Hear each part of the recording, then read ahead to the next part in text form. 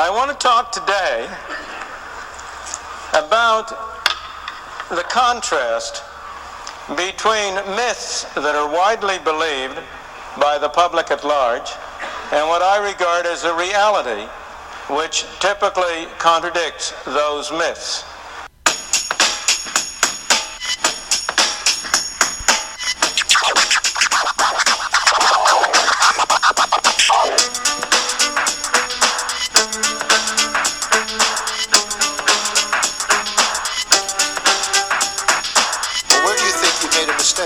I made a mistake in presuming that the self-interest of organizations, specifically banks and others, was such as that they were best capable of protecting their own shareholders.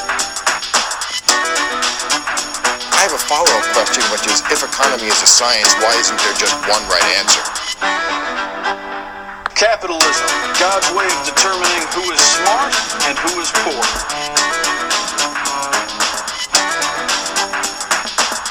None of the experts or leaders or talking heads had a clue it was coming. I'm guessing most of you still don't really know what happened. Yeah, you got a soundbite you repeat so you don't sound dumb, but come on. Oh, how about that? All of a sudden, a show about economic development doesn't seem like the worst thing you could be watching, does it? To say that economists were put on this planet to make astrologers look good.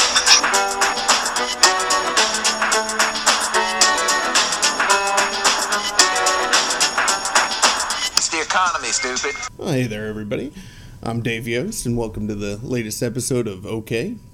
Let me tell you why you're wrong. So, today's topic is something that I think is often misunderstood, and even when it is understood, it's usually more complicated than most people think.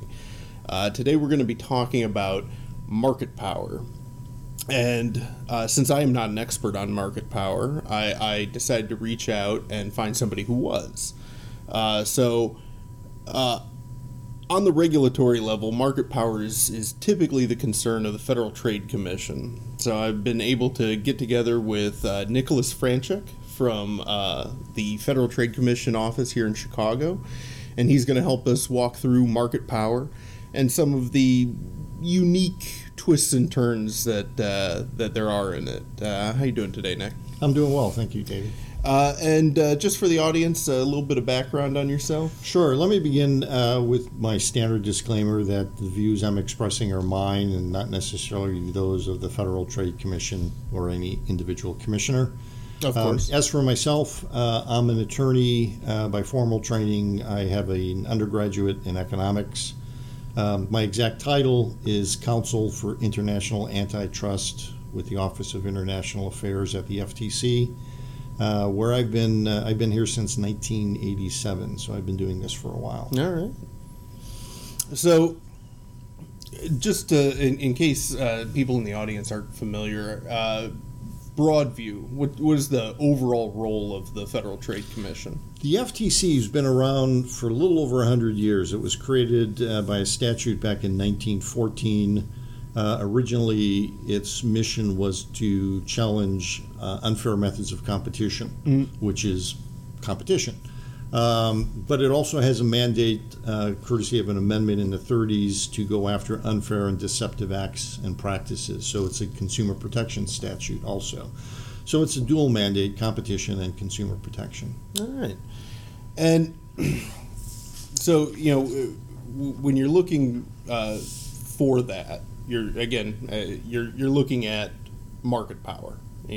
How much market power does any given entity within the market have? So, I guess, how do we define market power? Well, market power really is more going to be on the competition side, which is the side I deal with. Market power, in simplest terms, is really the ability of a firm to control price or exclude competition. A more exact definition would be the way economists would describe it, and that would be the ability of a firm, or say a group of firms acting such as a collective cartel, in a market to raise prices profitably above the competitive level for a sustained period of time.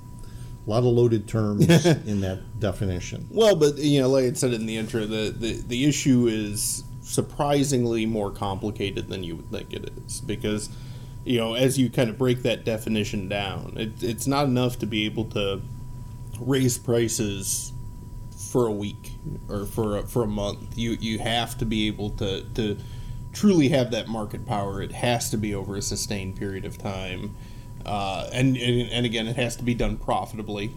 Because that's correct. You can raise prices and lose customers, right? And that's not really anybody can raise prices. The question is, can they raise them and make a profit? Yeah. So there's a lot of to kind of set the stage for that to be an effective raising of prices, and thus something that involves market power and would be the concern of the FTC. Right. We're really concerned about durable market power, or the competition laws, I should say, are concerned about durable market power, as opposed to mere opportunistic behavior. A lot of firms may have some degree of market power simply because their product is slightly differentiated. At other times, you might have temporary opportunities to exert market power. For example, a significant competitor's plant closes for a month to make repairs. As a result of that, output goes down, and there's an opportunity to raise prices because the demand hasn't gone down, yet there's less outcome or less output. That type of temporary exercise of market power is not the concern of the antitrust laws. It's concerned about the durable market power. Well, especially because, like, again, in that example, it's not well, I guess it is opportunistic, but there is an actual decrease in supply, which any economist will tell you demand's the same, but supply goes down, price is going to go up. Correct. So that's perfectly in keeping with a competitive market in that case. Well, that's right. I mean, there's good market power and there's bad market power, and then I guess sort of benign market power. And I would maybe categorize that example as benign market power. It's just, it's not I haven't gone and burned down my competitor's plant, which would be more of an issue. Although that is a business strategy right there. It is simply, the give and take of the marketplace. The plant is temporarily shut down, maybe a season transition or something like that. And it's just a signal to the market that prices go up. But they're going to be short-lived in that example. So then, if that's benign market power, I guess, what would be good market power? Well, let's go to bad market power first, because I think market power carries a negative connotation with it. Anybody who's taken basic economics knows that when you go from a competitive market to a monopoly, you end up with higher prices, lower output, fewer choices for consumers, reduced innovation, transfer of consumer welfare to producers, and then that big allocative inefficiency called deadweight loss. So it carries a lot of negative connotations. And those should be a concern if that kind of market power is created through means other than competition on the merits. However, competition and market power is also what I would call an important element of a free market system. It creates the prospect of becoming a monopolist or having market power and being able to charge higher prices for that. It induces firms to take the risks and to go out and innovate in response to what consumers are demanding. So it's a driving force behind competition. Okay. Well, and again, that's it. There is that level where it's inherently necessary. Again, it kind of comes back to, can market power be abused, or can it become too much? Absolutely, but you're not really going to get anywhere without it. And striking that kind of balance of where, again, market power stays in, to oversimplify it, the good column rather than drifting into the bad column. That's correct. It's the mere fact that a firm has market power in and of itself isn't a law violation without knowing how that market power was achieved. If it's achieved through competition on the merits, they went out, they innovated, were more responsive to consumer demand, therefore took away sales from all of their competitors who eventually went out of business because they were too lazy to innovate. That's the reward of competition. There's a great case from the 1940s in which Judge Learned Hand said, the competition laws tell firms they need to go out there and compete. And when they do, and you end up with the successful winner, should the courts be punishing them for having done what the competition laws want them to do? And that is go out and compete on the merits. Well, and again, to gain that competitiveness, and I'm sure that's something we'll probably circle back to a couple times in this discussion, is the similarities and differences between competition and competitiveness, because they don't always line up. No, they don't, and they're also in a situation where it's hard to distinguish whether the market power has been the product of something anti-competitive as opposed to robust competition, particularly in the area of such as predatory pricing, where the basic concept behind predatory pricing, and there are very few cases of predatory pricing in the U.S. Nowadays, but the basic concept behind predatory pricing is that the firm that's the predator drops its price below its cost until it drives out its competitors, and then afterwards raises its price to a supra level to recoup all of the foregone profits that were during the time of predation and to make additional profits. That can be easily confused with price competition. We want consumers to have lower prices, and distinguishing between when the price is a low competitive price as opposed to a predatory price can sometimes be very difficult. Well, I would imagine that, again, that's difficult to tell except in retrospect, because until they raise the price after driving out their competitors, I'm sure whether it's a predatory pricing strategy or not, the firm is always going to claim that it's just competition. That's probably true, which is, again, you see very few, they've almost gone the way of the unicorn here in the U.S., predatory pricing cases. The first thing that you will look at in a predatory pricing case in the U.S., or should look at, is assume that the price is predatory. What's the ability of the firm to recoup those profits? So we're going to look to see if there are significant barriers to entry or re-entry once it raises its price. If it raises its price and the firms that were previously driven out of the market can quickly re-enter and compete the price back down. Well, especially because they would want to. They would because want the price is sky high. Well, there's your price signal for firm. The higher price is a signal for more people to enter the market. And if that happens and the market corrects itself, you don't want to intervene in those situations because you will have deprived consumers of those lower prices during this alleged predation period. Well, and I'm sure in those rare situations, it's always a little tough because for the FTC to investigate and potentially bring a filing for that. That's got to be pretty unpopular because you've got a company out there selling at dirt cheap prices, and you're saying no, it's not right. And I would have to imagine consumers aren't all that happy with that. Well, I mean, I think what you get is a lot of complaints from competitors, and they're looking at it saying maybe that they're selling at a price that's below my cost. But that's not the proper measure. The proper measure is it below some appropriate measure of cost of the firm that's engaged in the predation? Well, it may be selling lower than its competitors because it's more efficient. Yeah. And that's an efficiency that the marketplace should pass on to consumers. And reward the firm that took the time to create that efficiency. That is correct. And so, it gets into some fairly murky territory. So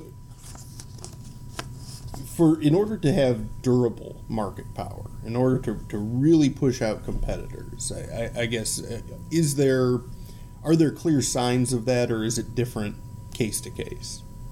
Well, certainly the thing you're looking for in durable market power is, the ability, whether there are significant barriers to entry or expansion. Mm-hmm. In my predatory pricing example, if there are not significant barriers to new firms entering in response to the higher price signal, or existing firms expanding their output to fill the void, then there should be no competitive concern because the market will cure itself in the long run. So, again, with already a number of complications and some fairly murky territory where it's difficult to tell exactly, again, is this a drive for bad market power, or is this just competition, the market doing what the market does, which is good. When the FTC sits down to look at a particular case, I guess how would the FTC demonstrate market power?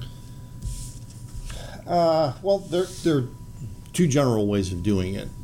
Directly, by showing that the defendants had some ability to control price, output, exclude competitors. That kind of evidence is seldom available. There are cases where it happens. In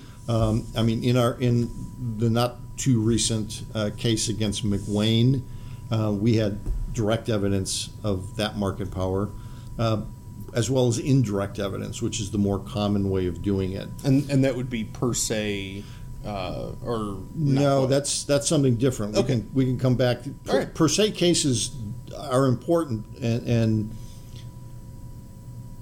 they do have an underpinning of market power in them without going through the actual demonstration of market power. Mm-hmm. But let's come back to that in a bit. Let's address your question about proof of market power directly by showing that the firm has market power, higher prices, lower output, so forth and so on. Or more commonly, indirectly, where you would look at, examine the structure of the market, how big is the firm, its competitors, what is the firm's market share, what has it been over time, what are the entry conditions. Even if a firm has a 100% market share, some people may say, oh, the firm's a monopolist. But the moment that firm raises its price, it loses its market share because all these other firms enter the market because there are no barriers to entry, or there are insignificant barriers to entry. That would put a check on market power. Mm-hmm. So you need to look at the market structure, including the size of the firm itself, as well as entry conditions. Okay. And then, looking at then the standards of proof, the one being per se. Sure. The category of per se agreements, at least in the U.S., is shrunk in recent years, and it's really limited to the following categories: horizontal price fixing, cartels, horizontal being among competitors. Similarly, horizontal agreements to restrict their output. Horizontal agreements to allocate the markets. So you and I are competitors, and we don't agree on price, we don't agree on output, but we agree that you sell exclusively in the city of Chicago and I sell in the suburbs. We've allocated the market. Those would be per se illegal, as well as the traditional bid rigging type of agreements. And typically that requires some sort of actual proof of us sitting down and having that conversation.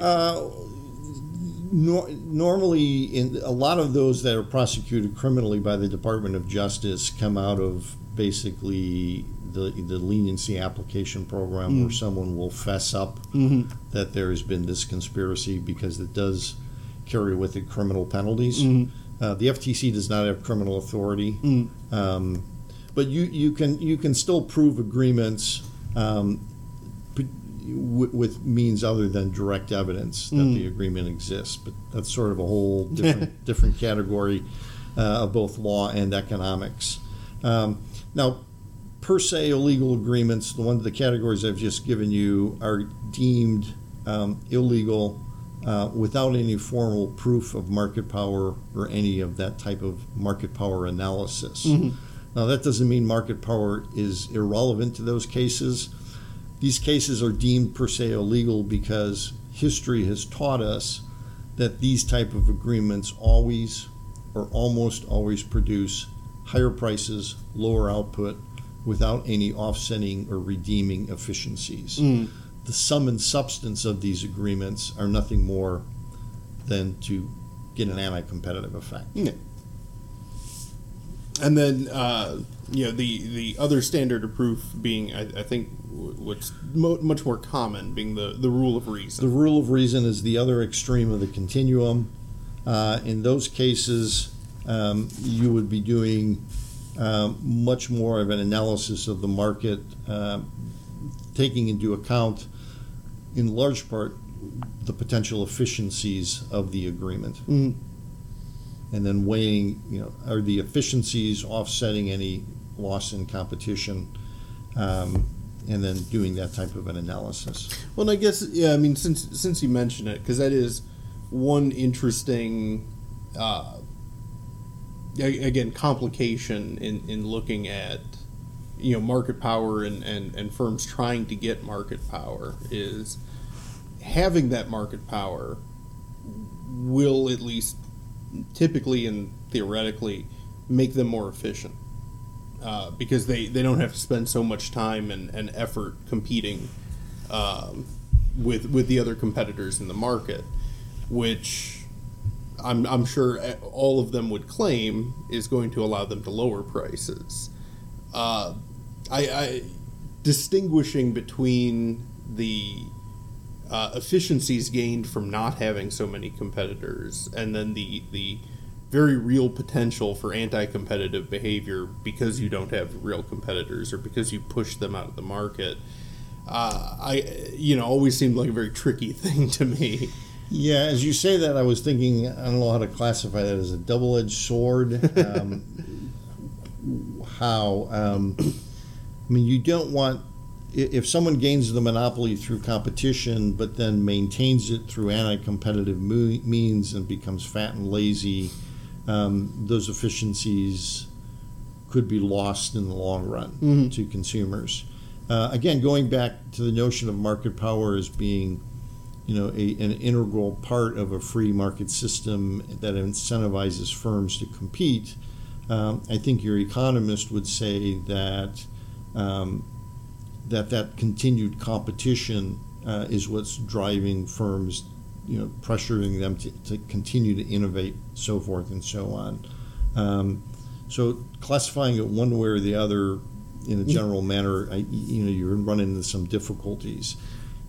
Obviously, we see a lot of mergers where firms say we want to merge because the merged firm can be more efficient. As a result of that, we can lower prices and you combine their output. Logistics networks. You combine their geographic markets. Correct, and great efficiency. And we will look into those. One, assuming that the merger initially raises competitive concerns, we will then balance into that analysis the pro-competitive benefits, efficiency of those mergers, and doing the overall assessment. And then you'd mentioned it a little while before too. The other problem you run into is if you do have a firm, which again either through competition or even through anti-competitive means is growing market power rapidly to the point where they can drive up the price. For the more laissez-faire economists out there, they're going to say, well, that rise in price is going to create a self-correcting condition where now it as that price goes up and up and up, it further incentivizes new entrants into the market, and if you just let it go, it'll fix itself. Again, that a lot of that depends on the significance of the barriers to entry and how durable that market power becomes. Kind of coming back to sort of our monopolization type case, if you have a monopolist or a firm with a dominant position in the market very small fringe firms around, but it's achieved that position through competition on the merits, that's fine. It should be allowed to charge the price it wants. But if in response to the rivals starting to compete away, the firm does something to engage some type of exclusionary conduct, it contracts with all of the key suppliers of inputs such that it forecloses its rivals from access to those suppliers. That isn't necessarily competition on the merits. That's exclusionary conduct that would make that market power more durable, longer lasting, and would raise competitive concerns. Well, like it said, it's putting up those barriers. So I may be a new competitor who, based on that higher price, I really want to get in on this market and take advantage of that. But if I can't get a supplier to give me the materials I need to enter that market, because the dominant market power has completely closed those down to anyone but themselves, then the price could quadruple, right? And I still can't enter the market, right? And that would raise competitive concerns. Now, if that same dominant firm, rather than tying up all the suppliers, further innovated, and regardless of its competitors' access to the upstream suppliers, the dominant firm continues to get all the sales because it's out innovating in response to consumer demands, that's a market position that does not raise competitive concerns. Well, and then I've also read, again, coming from the more laissez-faire schools of economics, a point that every time they bring it up, I have to spend at least an hour to an hour and a half thinking about that, because it does make a lot of sense, which is the idea that true monopolies can't ever act like true monopolies because of the concern that if they do raise the price, they incentivize new competitors, and if the price hits a high enough point, the incentive is so high that even high barriers to entry will be overcome because they want that price. And so, in that logic, they're effectively trying to say that long-term monopolies are impossible, which I don't know if I agree with that, but man, does that sound like it makes sense. I think it makes sense, but again, there is harm to competition and consumers during that time. Yeah. And how much of that do you want to withstand? Especially because that process could take years, and so consumers are dealing with much higher prices for a period of 2, 3, 5, 10 years, right, while new entrants. Going back to that last concept in the definition of market power, it has to be durable market power, long lasting. Now there isn't a specific time frame on that says 1 year is okay, 1 year and 1 day is bad. But certainly a few weeks, a month, and so forth. But when you start looking at 3 years, 5 years, and again, that may change depending on the dynamics of an industry. So that durability becomes very important. Well, it's the importance of having the FTC to look at each one of to take these case by case, because just as we've been discussing it so far, we've probably come to several dozen permutations and a couple what ifs and if this then that's and again, it's complicated, and as economics is and should be very fact specific from case to case. And so I would imagine it's difficult to create an across the board policy on market power, which is why it needs to be dealt with on that case to case basis. I think that's fair to say. I mean, what you'll see, for example, in the area of monopolization, or what most other jurisdictions call dominance, there are some jurisdictions that will use the defendant's market share as a threshold for the presumption of dominance. For example, I think in some jurisdictions, if you're above 50%, they'll take a presumption of dominance. But that's not the end of the inquiry. They're going to say, we also want to look at entry conditions because that market share may be misleading when we turn it into a dynamic market. The market share itself is nothing more than a photograph of the market at one moment of time. It tells you nothing about the dynamics of that market, so you need to assess it further. But it does give firms in a market a sense as to when they maybe need to be a little bit more cautious in the way they act because they are holding such a large market share. And again, you brought it up there, and to me, this is always one of the most fascinating things about looking at market power, especially now that we, in the modern world that we live in, where technology is advancing at an increasingly rapid rate, and that's the idea of market power over time, and how market power from 10, 20 years ago can just vanish without either the regulators doing anything to it or the primary holder of that market power making any mistakes.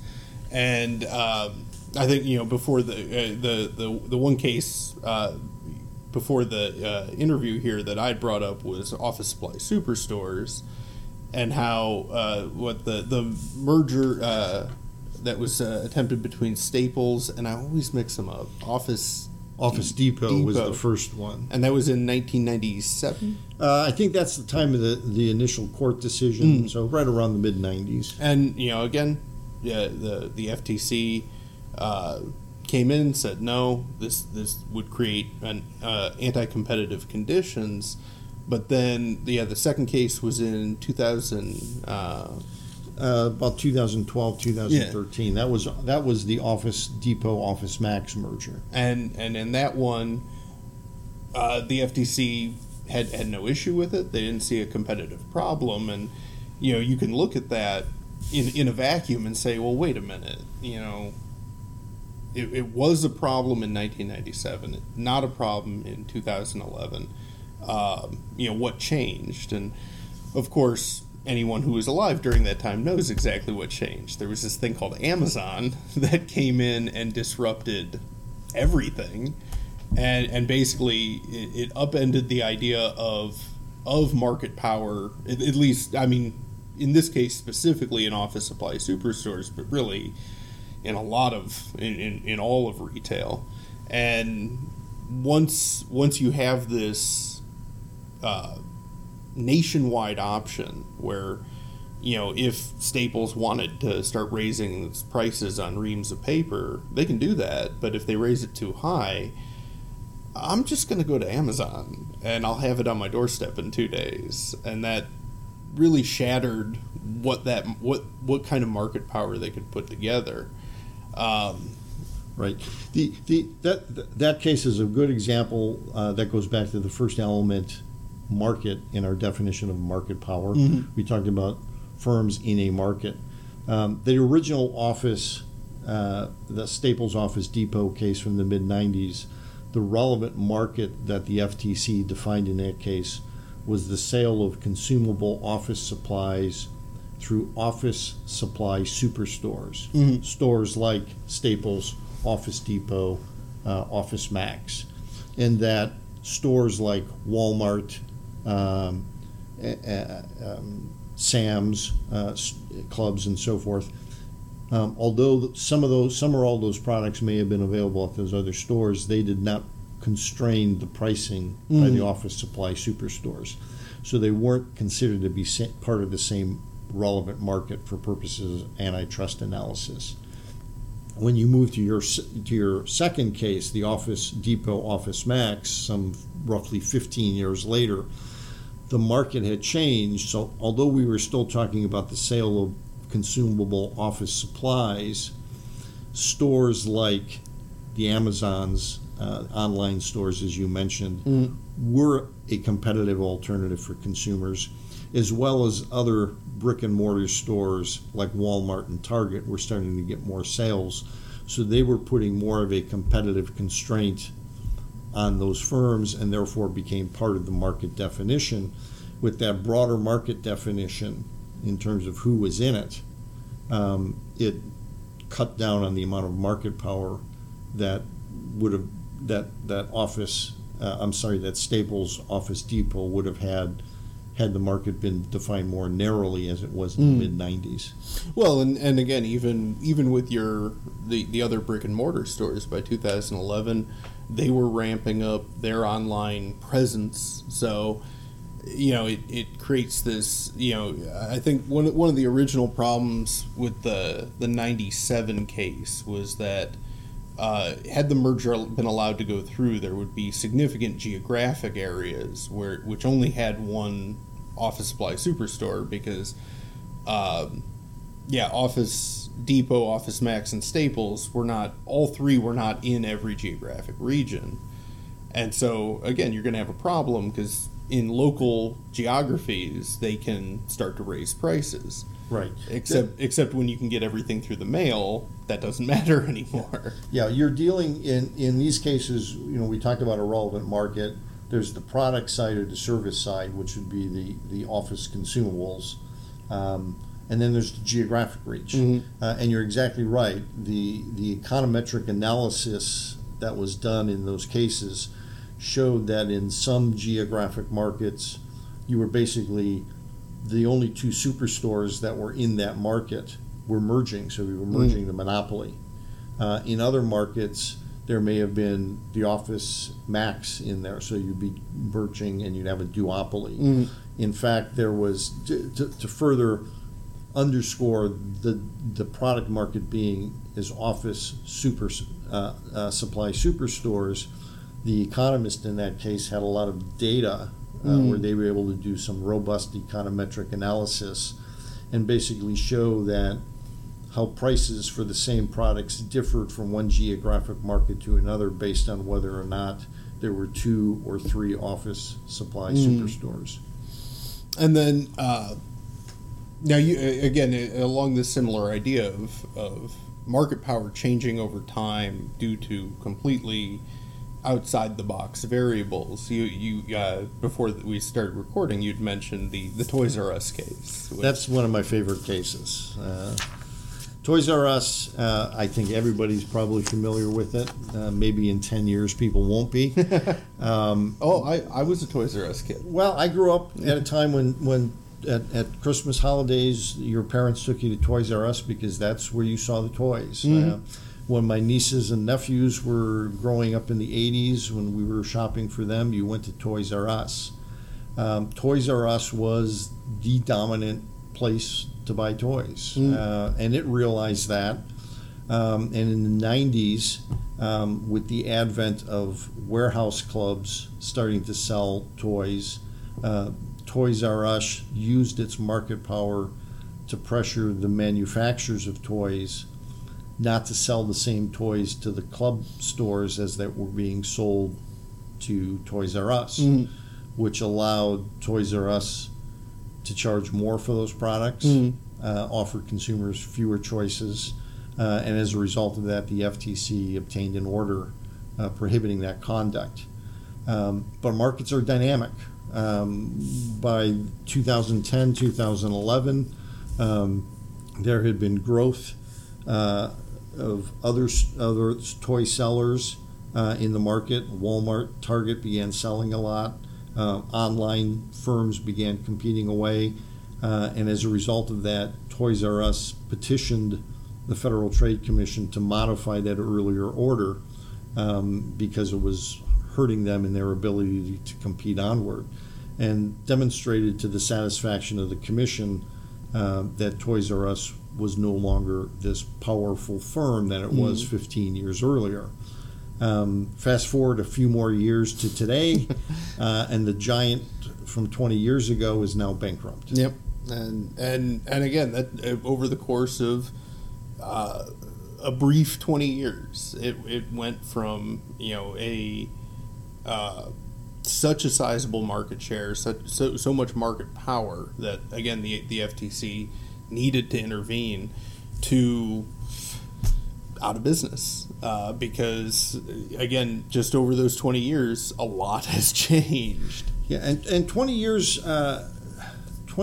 may be a long time in some industries. I mean, I can imagine in some of these high-tech markets we're seeing today that somebody comes in with the next innovation next week and leapfrogs and takes a large chunk of the market overnight.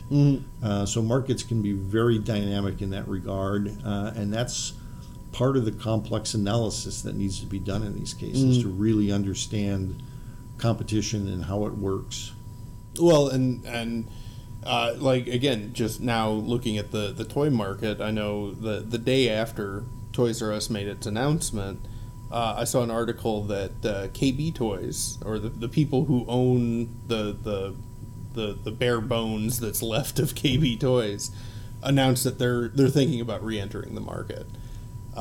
Again, it changes, it morphs. Right. One thing causes another, which leads to another, and you know, any case of anti-competitive behavior, really, like you said, it's a photo in time.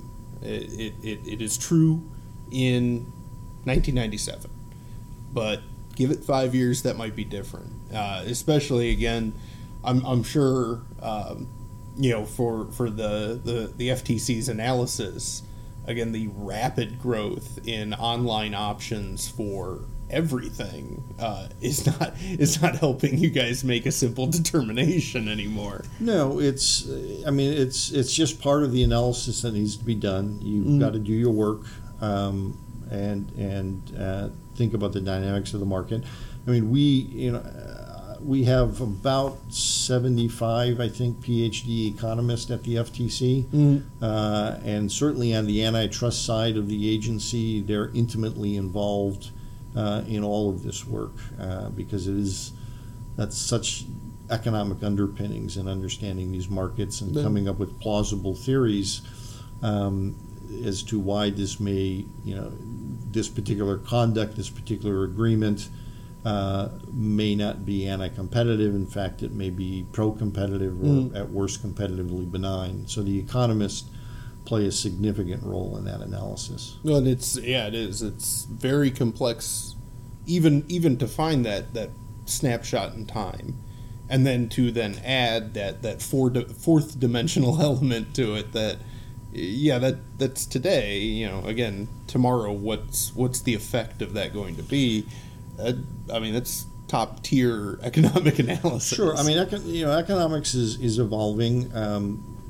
We were talking about per se cases earlier in this interview, and if you go back about 35 years to the mid 70s, there were a lot of vertical arrangements between a manufacturer and a distributor, for example, such as minimum and maximum resale price maintenance, or exclusive territories for the distributor to sell, that were treated as illegal per se, just the same way as horizontal price fixing that we talked about. But beginning in 1977, the Supreme Court had a series of cases over the next 30 years dealing with each of those vertical relationships and changed them from being per se illegal to subject to rule of reason based on learning of economics and the notion that those vertical restraints may have had some restraint on the amount of intra-brand competition, so competition between four dealers, but those restraints may have actually helped inter-brand competition and helped the existing Ford dealer with the exclusive territory compete more effectively with the Chevrolet dealer or with the Buick dealer. And the Supreme Court said, look, the concern should be on inter-brand competition, and so long as there is significant inter-brand competition, that will put a check on any lost intra-brand competition. Well, and again, getting down to not simply looking at that as, well, again, it's a vertical arrangement, clearly must be anti-competitive. You got to expand out that lens and see, again, if those impacts are actually happening.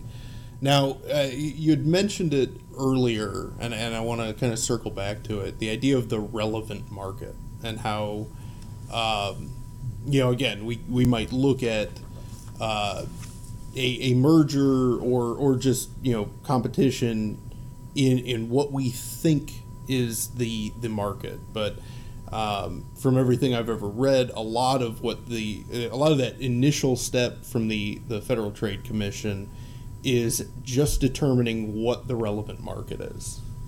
Yeah, especially in merger cases, a lot of time is spent on defining the relevant market, and it's really the area, thinking of it in a couple dimensions, both product or service and a geographic scope, in which competition is taking place and which the competitive harm might arise. So it's two dimensions to those markets. We look, generally it's a product market, but as they say, it could be services that are being offered. And then the geographic area to which consumers can turn to obtain that product or that service. And in assessing those kind of markets, for example, a product market, we're looking to find what other products afford a significant constraint on the pricing of the product that is our candidate market. Mm-hmm. So, for example, if someone said Coca-Cola is a market, we would do this, what we call a hypothetical monopolist test. Again, this is where economists are so useful.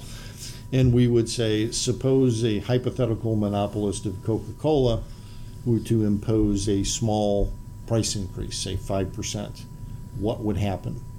And if enough people would turn away from Coca-Cola and substitute other products, say Pepsi, to defeat that price increase, to make it unprofitable, going back to our market power definition, then that's not a defensible antitrust product market.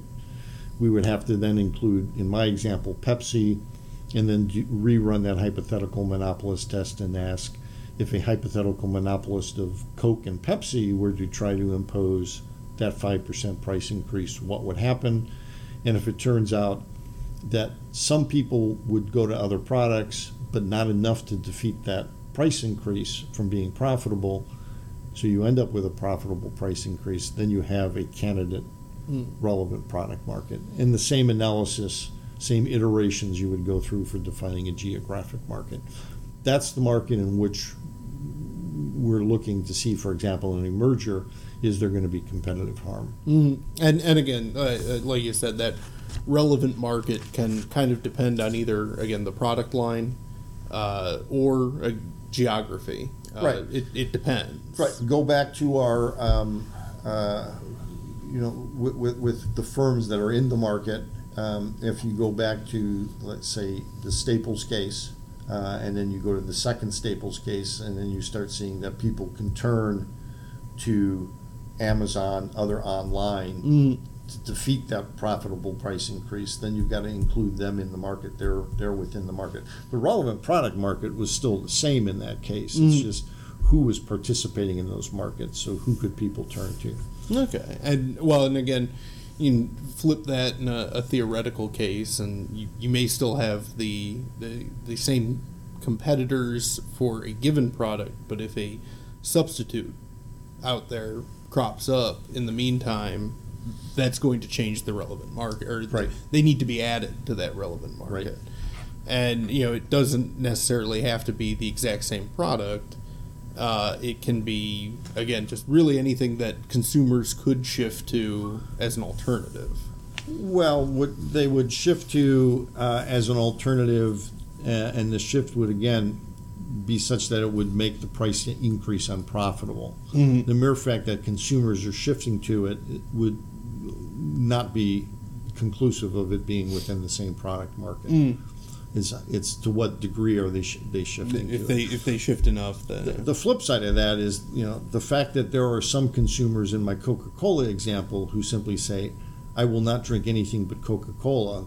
Those infra-marginal consumers that even in response to a 50% price increase are going to drink Coke. The fact that they're not going to shift doesn't change the dimensions of that market unless you have a market where the producer has an ability to discriminate or target specific customers. So if they had an ability in the Coca-Cola example, you were an inframarginal consumer and said, I'm going to drink Coke no matter what the price. If they could somehow target you and charge you a higher price than they would charge everybody else, then those inframarginal consumers might be a separate product market. And we saw that in the most recent Staples case, where instead of going to the office consumables, the case that the commission had I think it was about a couple of years ago, losing time, 2015, 2016. The product market in there was business to business because there was an ability to treat those customers, to target those customers differently than from typical consumers. So it became a separate product market. So while if I'm buying a ream of paper, a single ream for my home printer, if the price of that ream at Staples is too high, I can go online or go to Walmart or wherever. But for a business here downtown who needs to buy through that business to business network, because they're buying in bulk, they're buying pallets of reams of paper, they don't have that same option. Yeah, I don't remember the specific facts of the case, but I think they were looking at, in that market, businesses that were buying like $500,000 or more a year in office consumables. You don't go down to the local store and buy a ream of paper for those businesses. It's really not going to cover your printing needs. Yeah, there was a lot of evidence in that case, even from the industry itself, showing that the industry itself saw the businesses sort of as a distinct set of customers. And that helps to underscore when proving up your relevant markets in these cases. Well, then, because you'd mentioned, Coke and Pepsi is a great example, because they're two very comparable products, and only the very rare person has rigid brand loyalty, because at the end of the day, a cola is a cola. And the thing I always found interesting with the Coke and Pepsi, the actual competition between them, always seemed to me anyway to really only be taking place in the grocery. Because if I go to a restaurant, Coke or Pepsi already has a contract with that restaurant to provide to them, so you get the, I'll have a Coke, is Pepsi okay? Because that's what they carry, and most people say yes, because, again, a cola is a cola. So really the only place where I have to actually make a decision between whether I prefer Coke or Pepsi, and again, I'll caveat it by saying, always seemed to me like the only place was in the grocery aisle. I'm not sure if that's the only place, but I understand your point. People don't choose. It's unlikely that many, if any, people choose to go or not to go to Burger King because it serves Pepsi or Coke, but not both. That's not driving their purchase decision. Although I suppose an argument could be made that again, if you don't like, if you really like Coke, you're just not going to go to Burger King because they don't. There may be some people like that out there. Burger King does have Coke. It's one of them. I don't visit those places. I try not to either. So then, when talking about getting that market power, I think we've hit on a couple of them already, but what are a few of the methods or tactics a firm can go through to acquire that market power? Well, there probably isn't a finite list. The three principal categories that the competition laws are concerned about, whether they're the U.S. laws or the laws that we now have, I think, more than 120, maybe more than 130 countries with competition laws now. The three principal areas of concern are anti-competitive agreements, monopolization, or what most countries call abuse of dominance, and anti-competitive mergers. We've kind of talked about the first, the anti-competitive agreements, quintessential example being, two firms that are competing robustly decide to get together and fix their price, which is basically, let's not compete on price anymore. That's going to be per se illegal unless it's ancillary to some pro-competitive integration, like they form a joint venture or something of the like. And monopolization or abuse of dominance, the principal concern is the dominant firm, is the firm with market power engaging in some type of exclusionary conduct that's not competition on the merits. If I'm out there innovating and I build a better product and I continue to maintain my significant market share, that's competition, no matter how much my competitors whine. If, on the other hand, in our earlier example, I maintain it by buying up or entering into long-term exclusive supply arrangements with all of the key suppliers, that's going to raise competitive concerns. There are some jurisdictions, the U.S. doesn't, but there are some jurisdictions that also challenge what would be called exploitative conduct by a dominant firm, charging high prices and the like. That's nothing more than the mere exercise of market power. Charging a high price does nothing to further entrench your market power because it actually sends a signal for other people to come into the market because of the high prices. So for that reason, they don't challenge it. It's not illegal in the United States as far as the federal antitrust laws are concerned. The third category is anti-competitive mergers. And what you're concerned about there is firms are told they can't get together and agree on price, so instead of getting together and agree on price with my competitor, I buy up my competitor. That's a very convenient arrangement. Well, you can't do that. But the vast majority, I would say, looking at the statistics the FTC and DOJ have had over the last 30 years that I've been there on pre-merger filings, low single-digit number of those filings, less than 5%, raise any competitive concerns, and an even smaller percentage of them actually result in the merger being challenged or abandoned.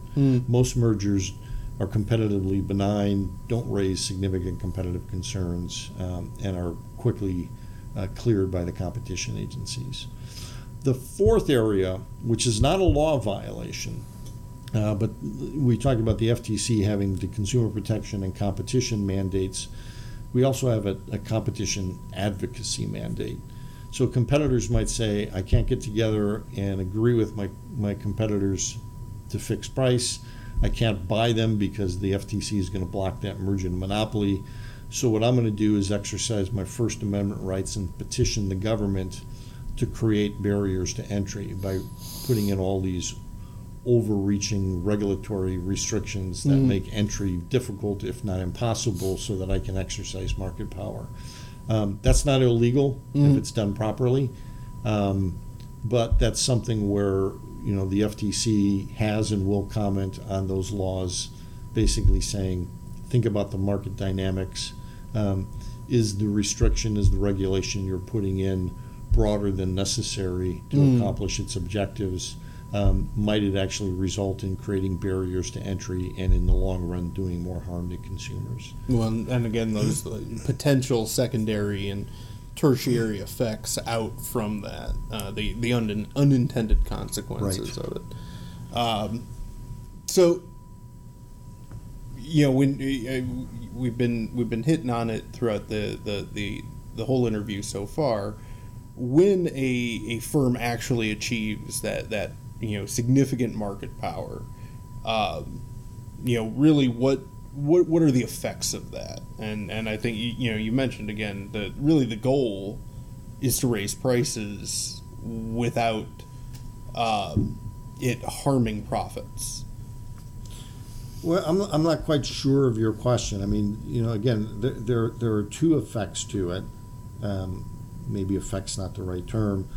If the market power is achieved for sinister purposes, and by sinister sinister means, then the concern is higher prices, less choice, less innovation. On the other hand, the dynamics of competition are such that that's the driving force, and if the firm is trying to achieve it by responding to consumer demand and producing the products in the choice, the color, the quantity, whatever that consumers want, the reward should be, I've got my market power, if you have market power, and I charge what I want. And again, that, kind of circling right back to the beginning where it can get kind of murky is that market power deserved from, highly competitive practices that have allowed that firm to rise to the top, and if they continue to provide the highest quality product at the lowest possible, or at least a very reasonable price, should we interrupt them doing that versus how easily that can flip and become anti-competitive. There's antitrust law and antitrust policy, and they're intertwined, and the policy considerations come into play in that type of a situation. I talked earlier about that case from the 40s with Judge Learned Hand. You tell them to go out there and compete. It's a great name for a judge. You go out and compete, and you win, and now you want the government, your competitors want the government to come in, or consumers want the government to come in and say, regulate their prices. So you got to think about the policy implications of it.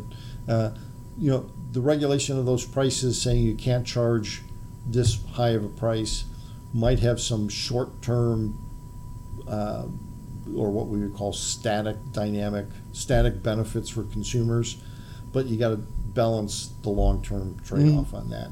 What's my incentive to continue to innovate if I know once I capture the market, the government's going to come in and tell me you can't charge that high of a price? Throw up a price ceiling, right? And then, which then de-incentivizes innovation, which maybe not in the short term, but in the long term harms consumers. And it's, as you mentioned earlier, the high price is a signal to others in the industry to either produce more if they're currently in the market, or to enter the market because there's profits to be had. It's that incentive to get into the market.